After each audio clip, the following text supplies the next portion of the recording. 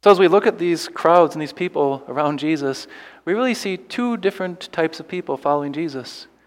There's the crowd following Jesus with their feet as they see him with their eyes. And there's Bartimaeus following Jesus with his heart, though he cannot see with his eyes.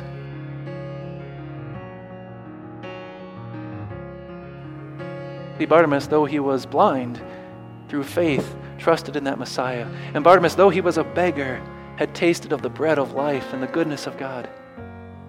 Don't let the obstacles in your life, don't let the things that crowd out your personal time following Jesus, your calling on his name, don't let it silence you. Rather, despite the obstacles, despite the distractions, say, I'm going to lead my family, lead myself and others in calling on his name. The following is from Rock of Ages Lutheran Church in Payson, Arizona. Reaching out with rock solid hope in Rim Country. October 28, 2018. Mark 10, 46-52. Just the other day I was headed out to work, and I went out the door and started heading towards the car. But this morning was a little bit different because following right behind me was some little feet. And I'll just let you guess from the way that he was determined earlier this morning in the children's message, just which one it was. And as I started to go towards the car, I thought he was just being goofy, and I could tell him, okay, back in the house, and he would listen. But he was pretty determined to follow. It took quite a bit of convincing to get him back into the house as I left and took off for work for that day. How about us as we follow Jesus? Just how determined should we be as we follow him? Certainly we will face obstacles, we will face setbacks. Well, this morning we continue as we finish the final part of our sermon series on family values. And as those who follow Jesus, as part of his household, his family, we follow him. And we see our answer this morning as we look at the crowds and another following Jesus. And we see two very different ways that people follow Jesus. As Jesus is headed towards Jerusalem, he's now passing through Jericho. And it says that, you read, there's a large crowd. Mark really describes it here as quite a sizable crowd was now following him as he went along. And this was now near that time when he would be approaching Jerusalem for his death. And as he got closer, the crowds only got bigger. And as we look at these crowds, there was a certain man that wanted to join the crowds. Only he couldn't. See, he was blind. His name was Bartimaeus. But there was something extraordinary about Bartimaeus that made him more than that meets the eye. See, Bartimaeus was a believer in Jesus. We see that quite clearly as you look at this account and you see Bartimaeus expressing his faith. It says as Jesus is coming along, he's now between what would have been the old Jericho city and the new Jericho city. And Bartimaeus hears that this man, Jesus of Nazareth, was near. And then he cries out with a confession of faith. Jesus, Son of David, have mercy on me. By that title, Son of David, he was making a very bold confession of just who Jesus was. In fact, we only see this title given to Jesus by two other blind men before this and a woman from Canaan. Before Palm Sunday, Bartimaeus is one of the very few who calls out in a crowd and gives Jesus this title. And by it, he meant that Jesus is the one who was promised in Holy Scripture. We read about that earlier, that one who would be promised from the line of David, who would sit on the throne over Israel. And this Son of David would reign on that throne and rule over the whole world. And in his reign, there would be peace over all the earth. Basically, Bartimaeus is saying that, I believe you, Jesus, you're that man prophesied, the one from David's line. You're the one, Jesus, on whom all my hopes hinge, on whom the hopes of Israel hinges, on whom all the world and every promise stands. Quite a confession of faith. The crowd, it seems, wasn't that impressed, though. As Bartimaeus was calling out, Son of David, have mercy, it says that they were trying to stop him. and deterring him. Now, I'm sure that a lot of those in the crowd were believers in Jesus. As silence, Bartimaeus' cry and his calling out in Jesus' name doesn't speak too well to their faith. So as we look at these crowds and these people around Jesus, we really see two different types of people following Jesus. There's the crowd following Jesus with their feet as they see him with their eyes. And there's Bartimaeus following Jesus with his heart, though he cannot see with his eyes. See, Bartimaeus, though he was blind, through faith, trusted in that Messiah. And Bartimaeus, though he was a beggar, had tasted of the bread of life and the goodness of God. As you read this account, they were trying to stop him. Can you imagine how disheartening it must have been? Could you picture what it'd be like to be without sight and to be surrounded by a crowd of people who were speaking against you and telling you to shut up? And all you were trying to do is call out Jesus' name, and you wanted to follow Jesus. Imagine how disheartening it must have been for Bartimaeus when this happened to him. Well, you and I probably aren't going to face those same challenges that Bartimaeus faced. But we certainly will face obstacles when it comes to our calling out the name of our Messiah and to following him as a disciple. Picture the challenges that, for example, a young man faces as he goes off to college in a different town. His busy schedule, his classmates, everything that just makes an obstacle for him to continue in his personal devotional life and in gathering and worship. His classmates might tell him, "Why do you bother going to worship on Sundays when you could just sleep in?"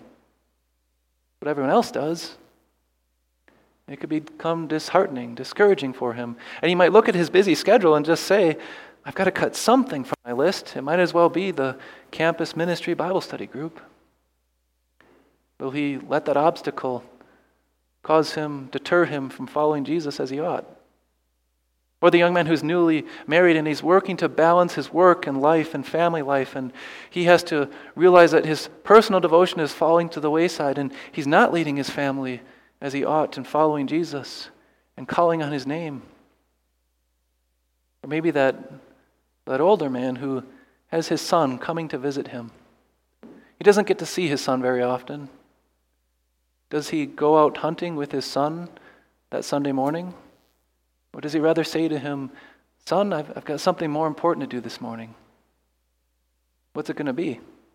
Obstacles will confront.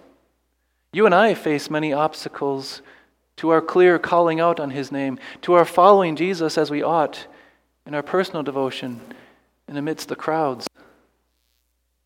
I know I've faced the challenges myself. It's something I have to admit that there are times when I am deterred. I face those obstacles.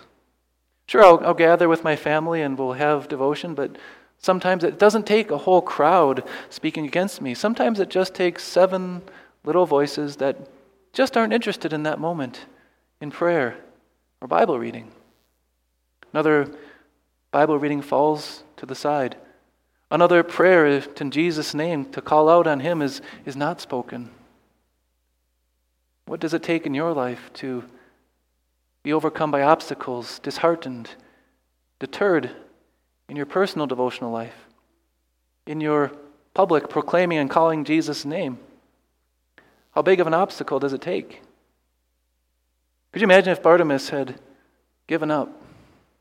When the crowds pressured him and told him to be silent and he was not able to see Jesus with his eyes, if he would have just said, I give up, he would have been left with not only that blindness, but he would have been left with discouragement and disheartened feeling of, does my God care? Is it worth it? And when you and I, when we begin to set aside our personal devotional life, when we begin to cease to call out Jesus' name, what happens is we face something far worse than blindness. As we begin to close our eyes to following Jesus with the heart of faith, as we begin to step aside from clearly confessing and calling on his name, and we face something far worse because Jesus is the only one. He is the only one we can call on who can deliver us from the curse of this world's sin, worse than blindness. And he's the only one that we can call on who will deliver us from pain and from death. He is the Son of David. Well, Bartimaeus, it says, when he was confronted with the crowd, it says actually they were stopping him. It says he then began and was calling out all the louder. In response to the obstacles, Bartimaeus does not become disheartened. Bartimaeus all the more calls out, "Son of David," and makes a confession that is seldom heard, that Jesus is the Messiah, in the face of a crowd that wanted him to be silent. Bartimaeus then was called by Jesus. "What do you want from me?" "I want to see, Lord," he says, "Rabbi." And Jesus says, "Your faith has saved you."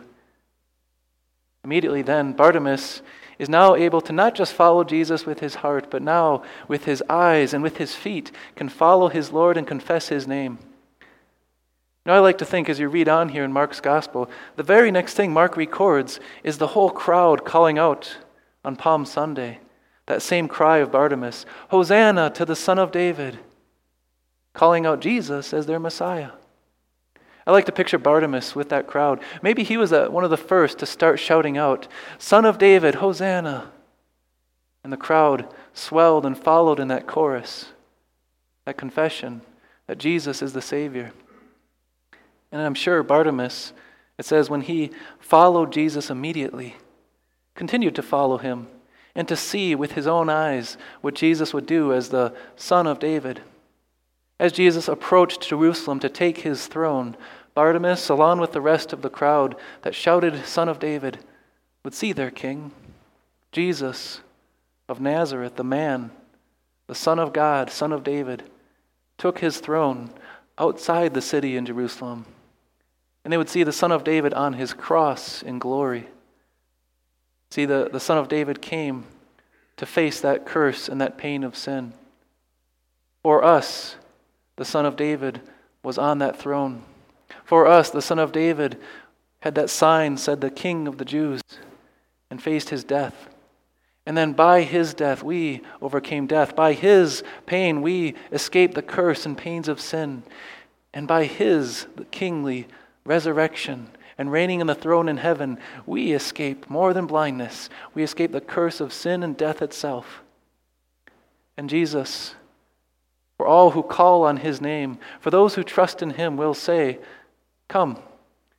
And more than restoring our sight, will restore our very bodies with glory. Bartimaeus followed Jesus from cross to glory. You know, when you look at what he did, kind of outstanding the fact that Bartimaeus is mentioned in Scripture by name. Jesus healed many blind men. He healed many other people. But apart from Bartimaeus and apart from 4 other people, Malchus, Lazarus, the friend of Jesus, Mary Magdalene, Simon the leper, apart from those 4, Bartimaeus is the only one who's named in Scripture of the blind people that are healed. I think that's significant. We can't say for certain why he was named, but it seems to indicate Bartimaeus continued to follow Jesus. We get to see the beginning. But evidently, Bartimaeus, despite all the obstacles and the cross and everything, continued to call out on the name of Jesus and follow his Lord in faith. Now, that's something that was impressed on me this past week quite strongly. I probably wasn't being all that attentive, not just in my personal devotional life, but in my driving habits. See, I was coming on an intersection and I was going to pull across the road. And I took my glance to the left, took my glance to the right, but then I think my glance probably hung to the right longer than it should have before I began to pull out when I heard this loud screeching to my left, stopping within just a couple of feet, and only a few moments difference was a car that would have hit right on the driver's side. I'm convinced if it weren't for a few moments difference or a few feet, I wouldn't be here today. But I know that God had a greater plan. And I reflect on that because it was just that morning that I changed one of my habits. See, earlier this week, I had been encouraged at pastor's conference to not only follow Jesus when it's easy during certain times of the day, but to continue to follow him in the face of the day's obstacles, To step aside and to say, despite the distractions, despite the things that will get in my way right now, I am going to meditate on His Word. I'm going to call on His name. And so yes, I had a daily devotional habit, but I decided to increase it. And even in those difficult times, to continue it. Not just for myself, but also for my family. So it was actually that morning that I started a morning routine. My family and I had an evening routine of devotion, but I thought, why not start our day, despite the distractions, calling on Jesus' name? If you want to read what I read that morning, it's on page 152 in the front of your hymnal. And I'm not claiming that my personal devotional life is better than anyone else's. In fact, I have to admit, I'd never used these words for a morning devotion before, even though they were available to me and right there. But part of that prayer at the bottom of the page, I didn't even use the whole thing. Right at the bottom I said, "Into your hands I commend my body and soul and all things. Let your holy angel be with me." And then despite the noise that was going around, after I had said that prayer to myself, I spoke aloud with my wife and with my children who were listening, that closing prayer and blessing. May the love of the Lord Jesus draw us to Himself. May the power of the Lord Jesus make us strong to do His will. May the peace of the Lord Jesus fill our lives. Amen. You know, God answered that prayer that very morning. And even if I had not survived that morning, I had died, certainly would have been glad that my family would have had that prayer in their heart and mind to start their day. And yes, I could have said that, as I often had, you know what, my wife is busy, she's getting ready for the school day, and the kids are busy, they're not going to pay attention. I'm busy, I gotta iron the shirt, I gotta make my cup of coffee. And I could have said there's just too many obstacles. I'm quite glad I said that prayer that morning. And in fact, God answered it by His grace and kept me safe. Don't let the obstacles in your life, don't let the things that crowd out your personal time following Jesus, your calling on His name, don't let it silence you. Rather, despite the obstacles, despite the distractions, say, I'm going to lead my family, lead myself and others in calling on His name. Call on His name. Lead your family in confessing the name of Jesus from cross to glory. And like Bartimaeus, call out to the Son of David. Amen.